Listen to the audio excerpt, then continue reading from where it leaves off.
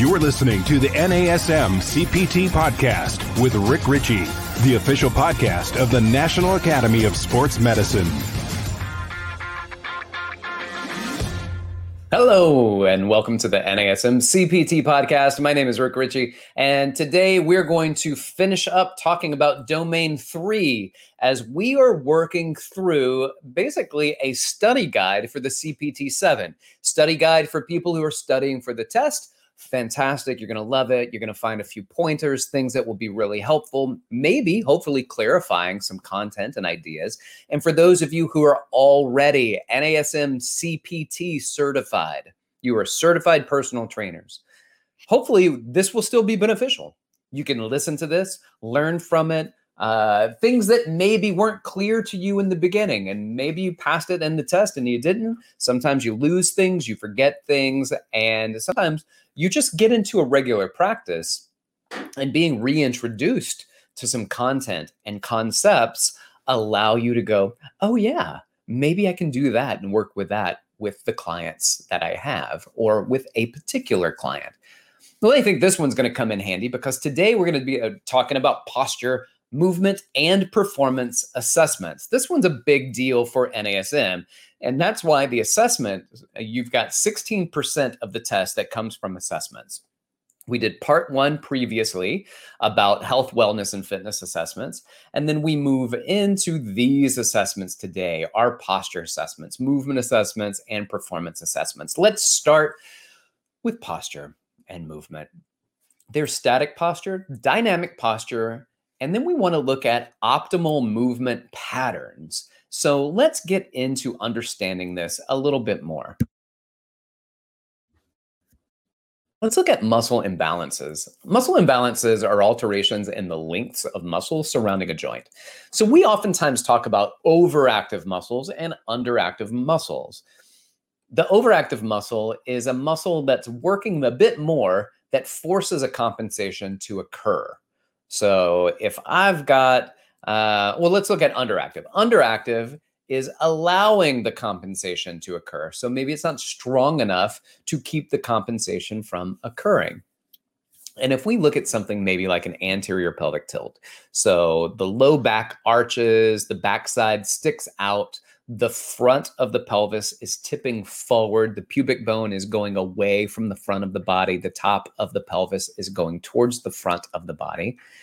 Then you've got some muscles that might be tight. Think about your hip flexors forcing you into that position. Those could be overactive muscles. And then your glutes, which would, if they were strong enough, would keep you from going into that position. So there's an example of overactive and underactive muscles that could be taking place and that lead to postural malalignment. So there's some postural assessments that we do, and we'll look at some static assessments initially. And static assessments are going to provide insights into deviations from optimal alignment of the body in a standing posture. And what we look at regularly are what are called the 5 kinetic chain checkpoints. So the 5KC, or the 5K sometimes, as I would just talk about it in coursework, what are your 5 kinetic chain checkpoints? And here they are. We're going to start number 1. We will work from the bottom to the top. So the first kinetic chain checkpoint, feet and ankles. Second kinetic chain checkpoint, knees. Third checkpoint, lumbopelvic hip complex. Lumbar spine, the pelvis, and the hip joint, they work together. They're oftentimes referred to as the lumbopelvic hip complex or the LPHC. Moving up, shoulders, and that's not just the shoulder joint, but those are the shoulder blades as well. So that entire shoulder girdle. And then the 5th one is the head and the neck. So one more time, 5 kinetic chain checkpoints, foot and ankle, knees, LPHC, the lumbopelvic hip complex, shoulders, and head and neck. Those are our 5 kinetic chain checkpoints. We'll continue to use those 5 kinetic chain checkpoints and help us to identify some other things that are going on in the body. For instance, in the static positions, we're going to look at something called pes planus distortion syndrome. What'd you say? What was that? Pes planus. Pes planus. Flat foot. we're looking at flat foot distortion syndrome. So pes planus. In static positions, here's what you're going to look at. The ankle joints will be the first thing. Pes planus, or a collapsed arch, right? When you look at the ankle, you look at the feet, you'll see them maybe abducting, so the toes pointing out from the midline, the arch collapsed a bit. And then with that, usually what happens is that the knee joints in a static position will go into what's called a valgus, or a knock-kneed position. So they are rotating internally or medially, where they start to face each other instead of facing straight ahead. And then the hip joints, in order for your knee to go into that position, is going to go into adduction and internal or medial rotation. So in the static pes planus position, you're going to look at ankle joints. We have pes planus, or collapsed arch. We have knees, which will be in a valgus, or internally rotated position, and the hip joint, which will be adducted and internally rotated. Then from the pes planus distortion, let's look at some potential overactive muscles. Potential overactive gastroc-soleus complex, so your calves. The adductor complex. The hip flexors. Those are potential overactive muscles in pes planus distortion syndrome. Potential underactive muscles. Potential underactive, the ones that are not stopping the pes planus from taking place. They're not strong enough to do that. Could be the anterior and posterior tibialis and the gluteus maximus and medius. So let's review it one more time. Pes planus distortion syndrome, overactive muscles, potential overactive muscles. Gastrocnemius and soleus, the adductors, and the hip flexors, potentially overactive, pulling it into that position. The underactive muscles, potentially, the ones allowing those muscles to pull into this distortion syndrome, are the anterior posterior tibialis and the glute max and medius. So gluteus maximus, gluteus medius, and pes planus distortion syndrome. Let's look at lower cross syndrome.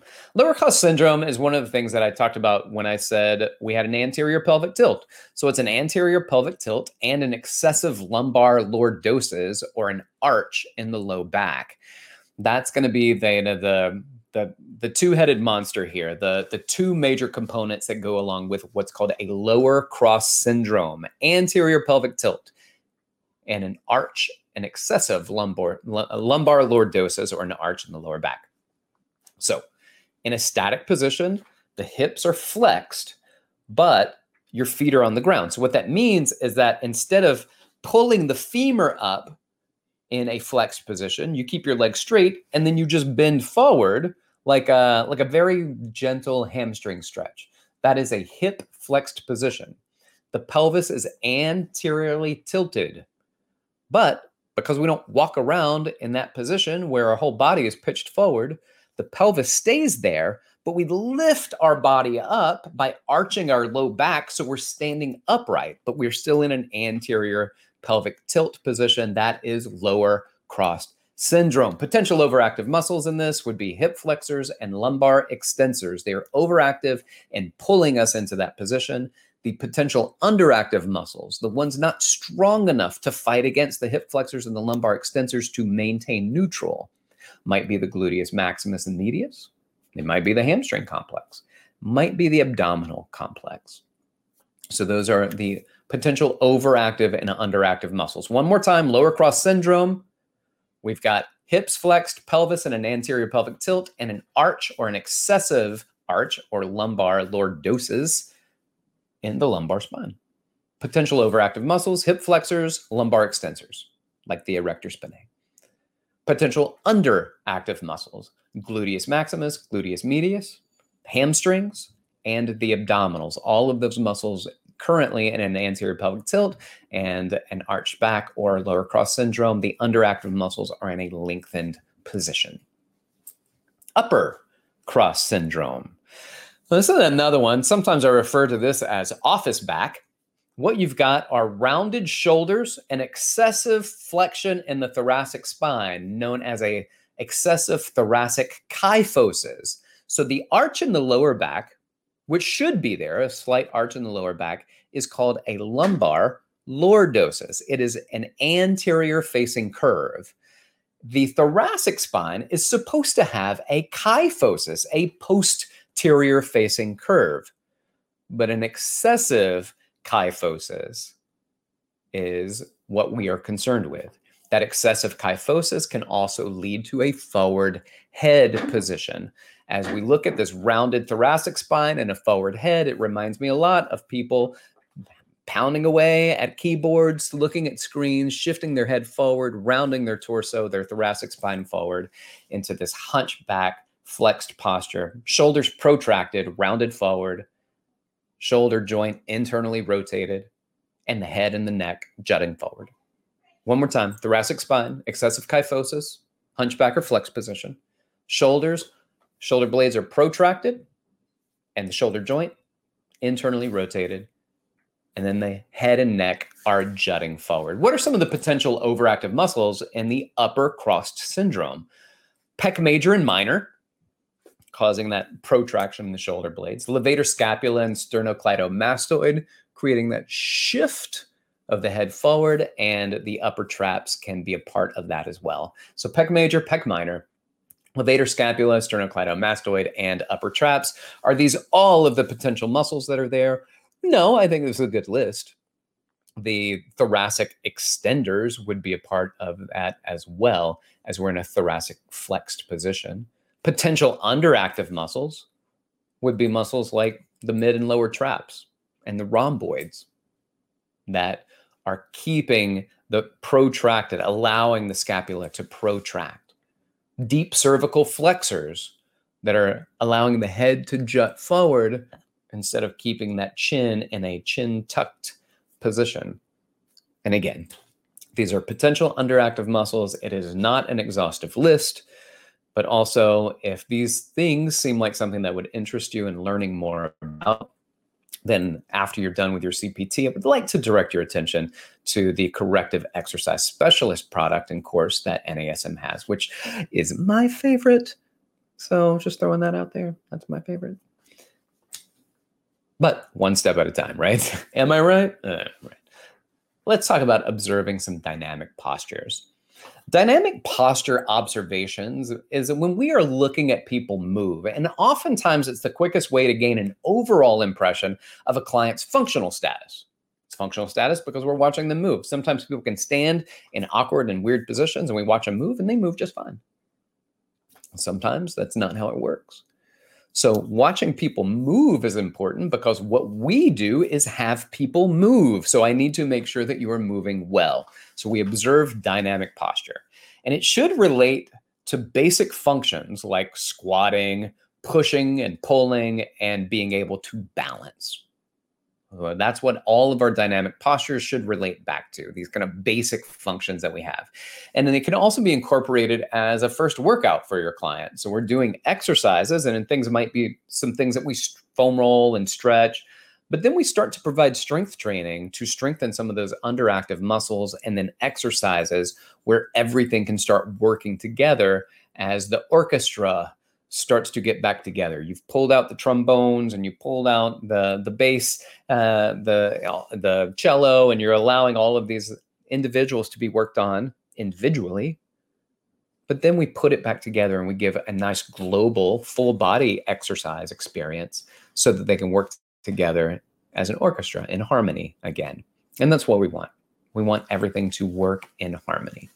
One of the ways we can do that, one of the assessments that we at NASM use as kind of an anchor assessment for so many of the things we do regarding what we call a movement or a transitional assessment, is an overhead squat assessment.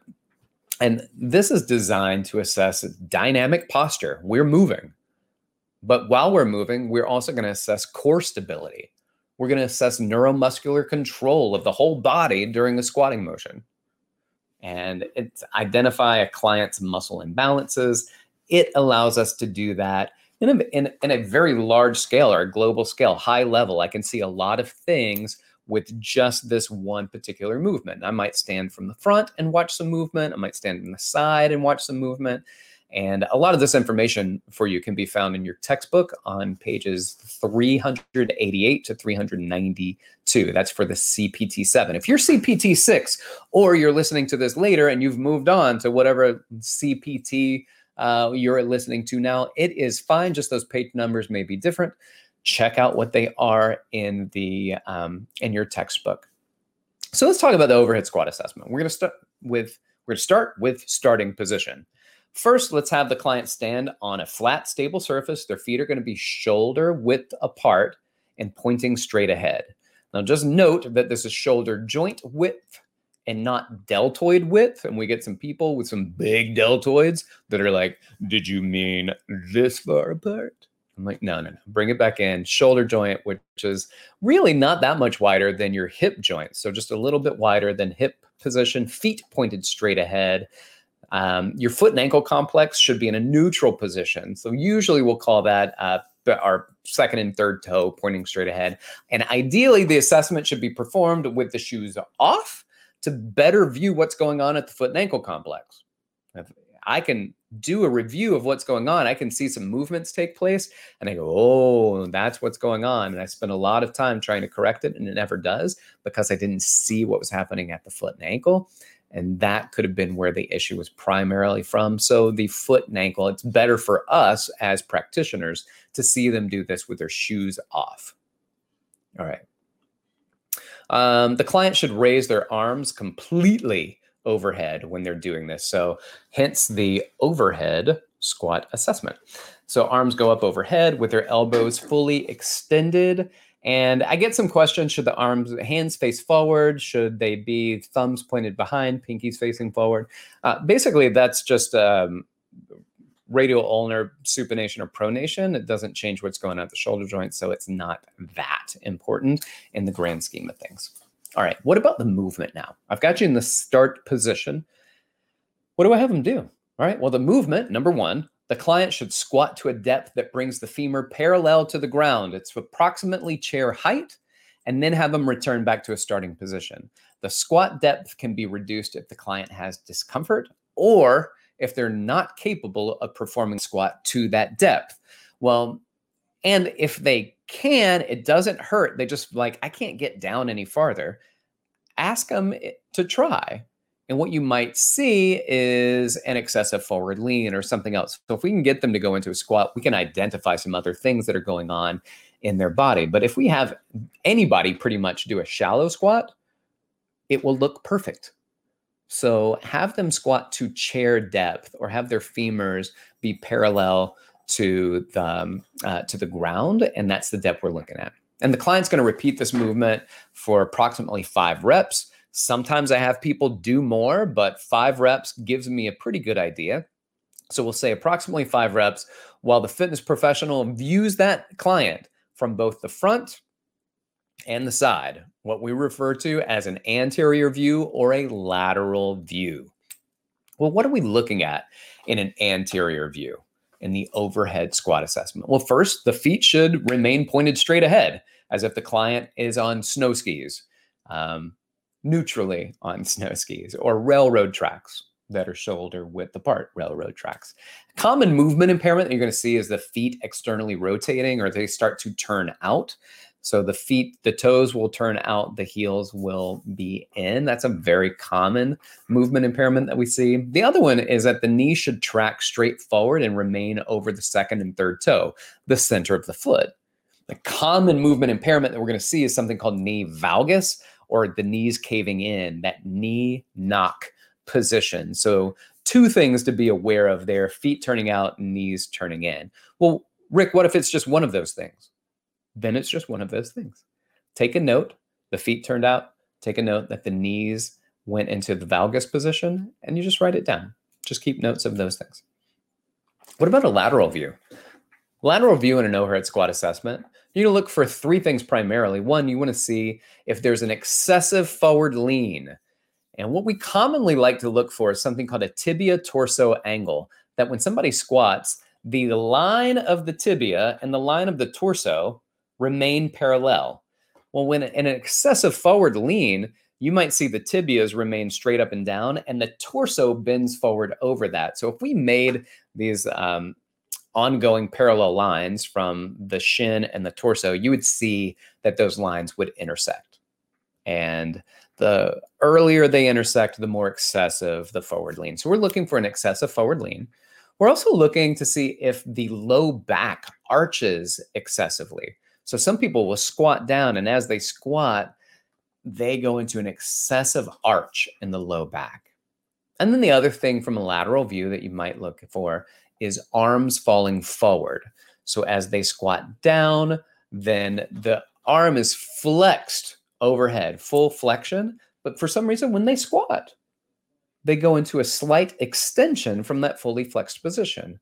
Well, we want to identify what that is, why it's doing it, and we need to take notes if we see it happen. So let's look at the foot and ankle complex. Foot and ankle, anterior viewpoint, the movement impairment is the feet turn out. All right, possible muscle imbalances. Here's what we're going to look at. Possible overactive muscles, gastrocnemius and soleus, the calves. Another thing would be the hamstring complex, particular one of the hamstrings, which would pull that laterally, causing the lower leg to rotate at the knee and cause the foot to follow, creating external rotation at the knee. That then creates the foot turnout position. What are some of the underactive muscles? Could be the anterior and posterior tibialis, the muscles around the shin, the tibia more specifically. And then we've got the glute max and the glute medius that could be part of this feet turn out position. So those would be underactive. Overactive, gastrocnemius soleus and hamstring complex. The possible underactive muscle, anterior and posterior tibialis, glute maximus, and medius. All right, let's look at the knee. Anterior view, valgus, they cave in. Possible overactive muscles will be the TFL, the tensor fascia lata. It's the muscle near the front of the hip. And then the adductor complex. Adductor complex, the muscles in the inner thigh, causing the adduction at the hip and the knees to cave in towards each other. What are some of the underactive muscles potentially in a valgus position, a knee valgus position specifically? So underactive muscles, glute maximus and medius, we keep saying that. And then the anterior and posterior tibialis. That shows up again as well.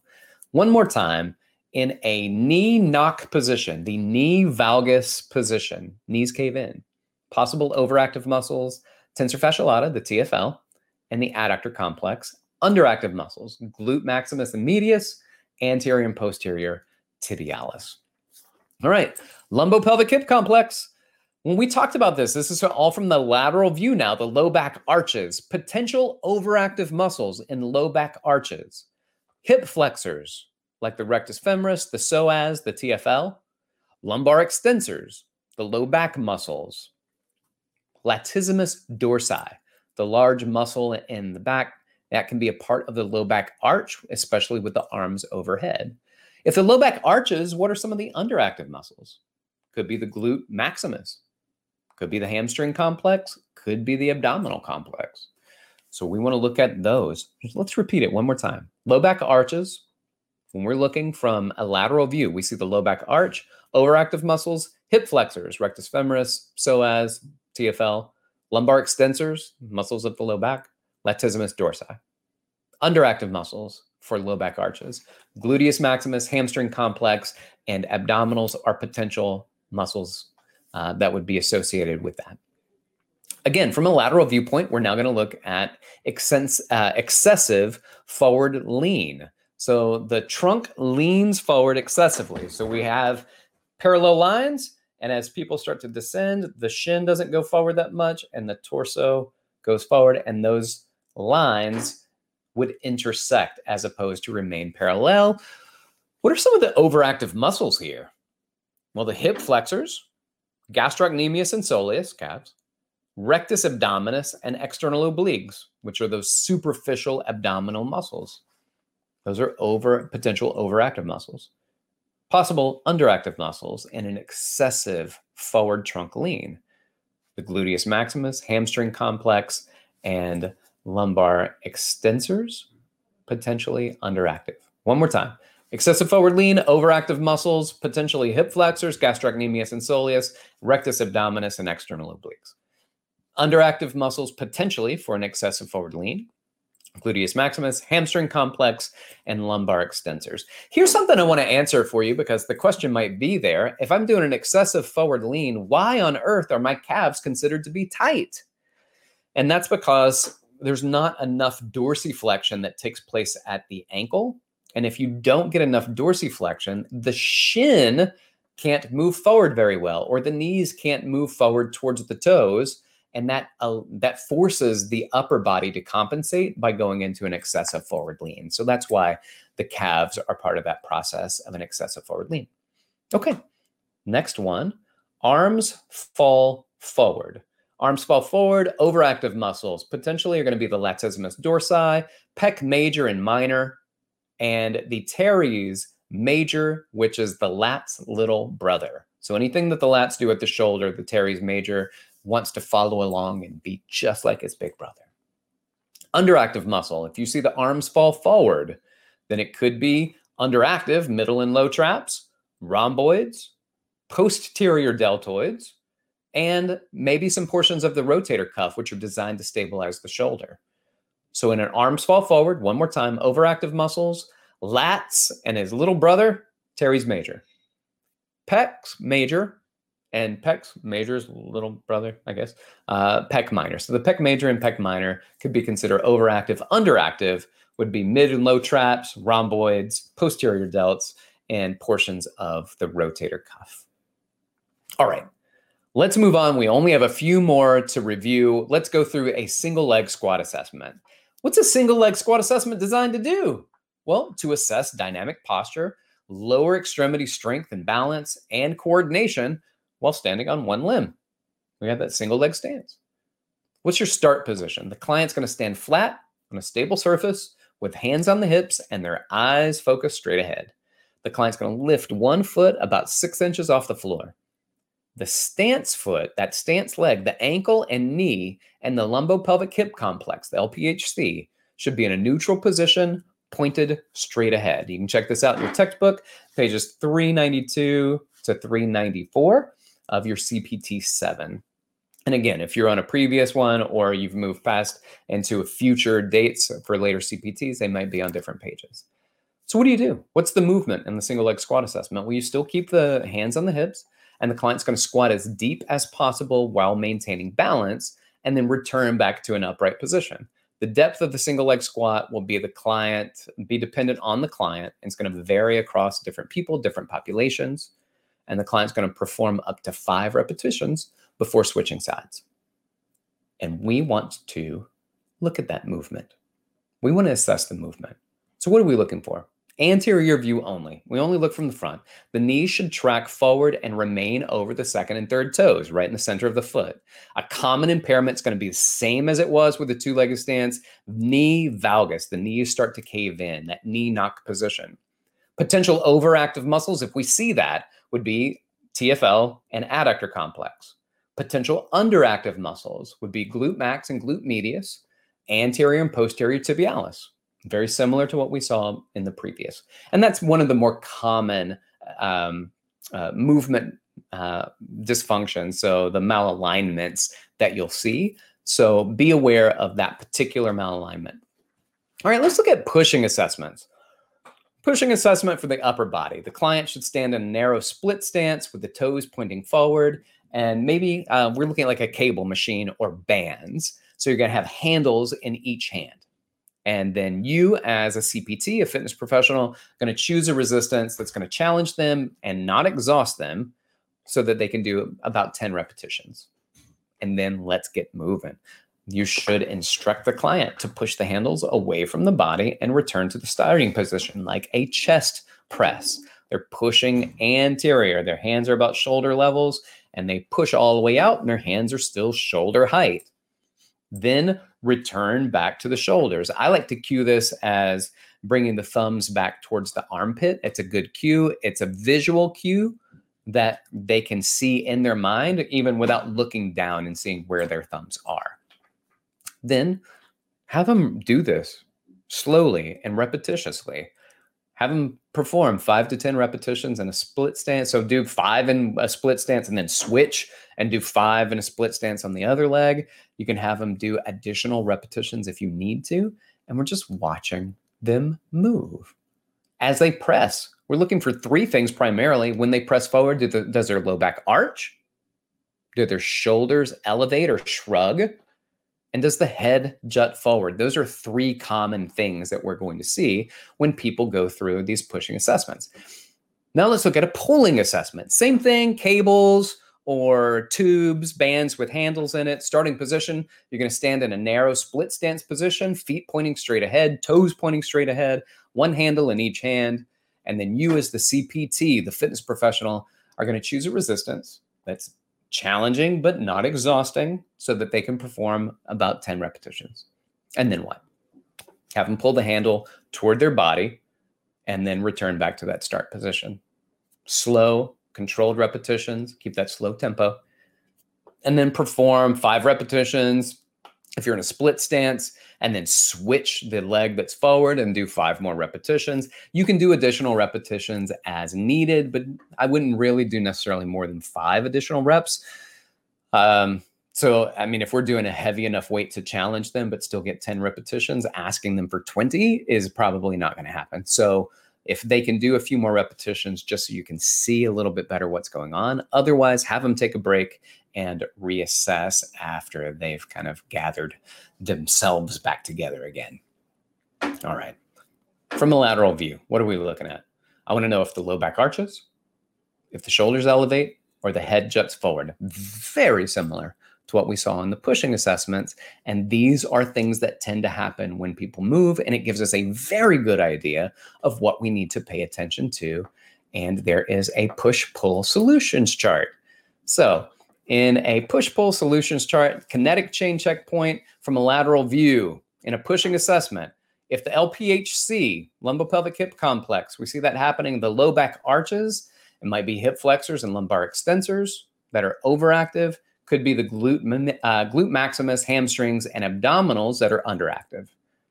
In a lateral view, in a pushing assessment, the shoulder complex, if we see shoulder elevation, it could be the levator scapula and the upper traps, and the underactive muscles could be the lower traps and the mid traps.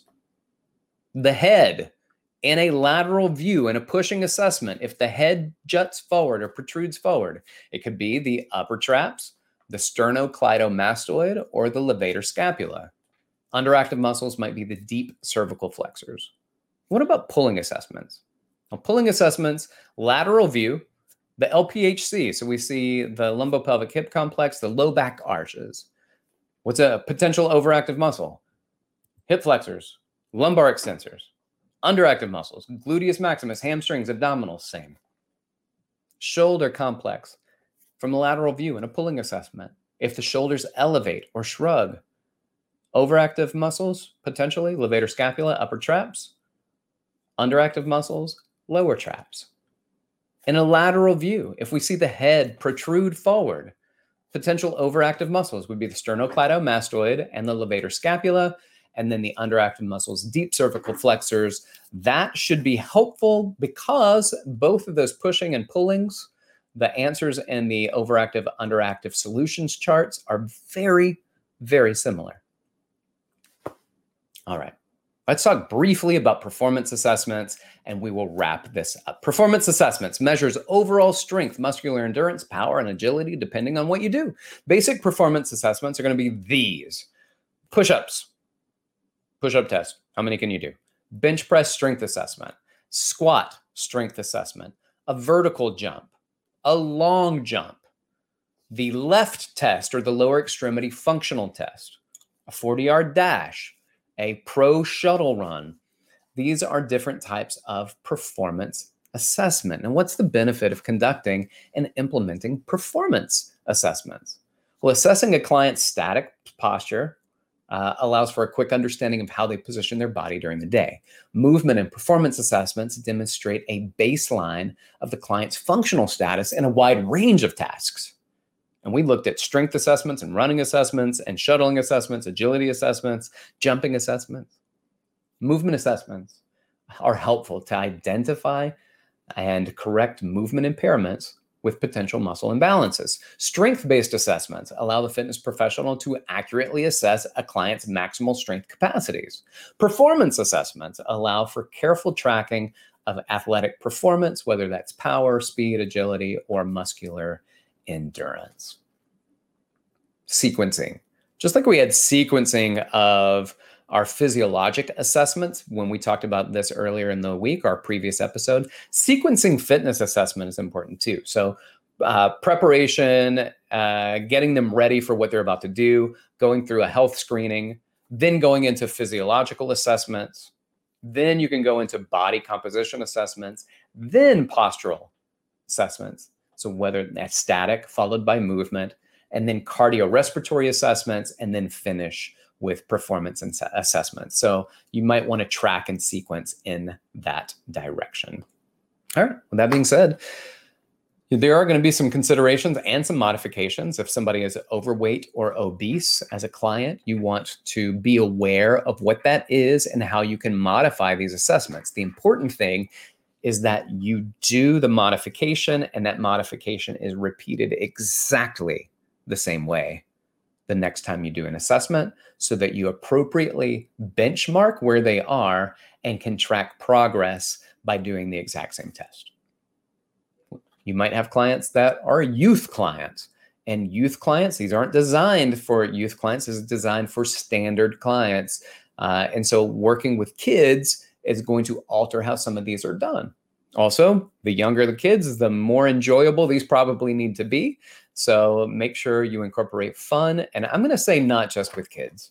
Make sure you're incorporating some fun with your clients as well, because yes, some people may want to, they won't enjoy it and they'll be okay with it because they want those outcomes so bad. But the majority of people are so not interested in working out or exercise. And if we're not making this an enjoyable experience for them, then we're not doing anything to support that process, and we may lose some clients. So as fun as you can keep it while still being on task. What if the clients are older and their abilities to move and to function, the range of motion that they have, their ability to not jump or jump, the strength assessments, all of these things need to be altered and create modifications for that population.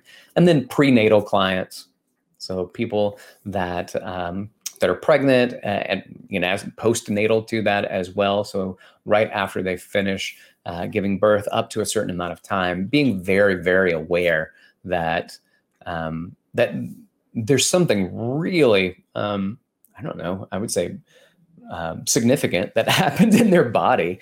And so the prenatal client and the postnatal client you want to be aware of.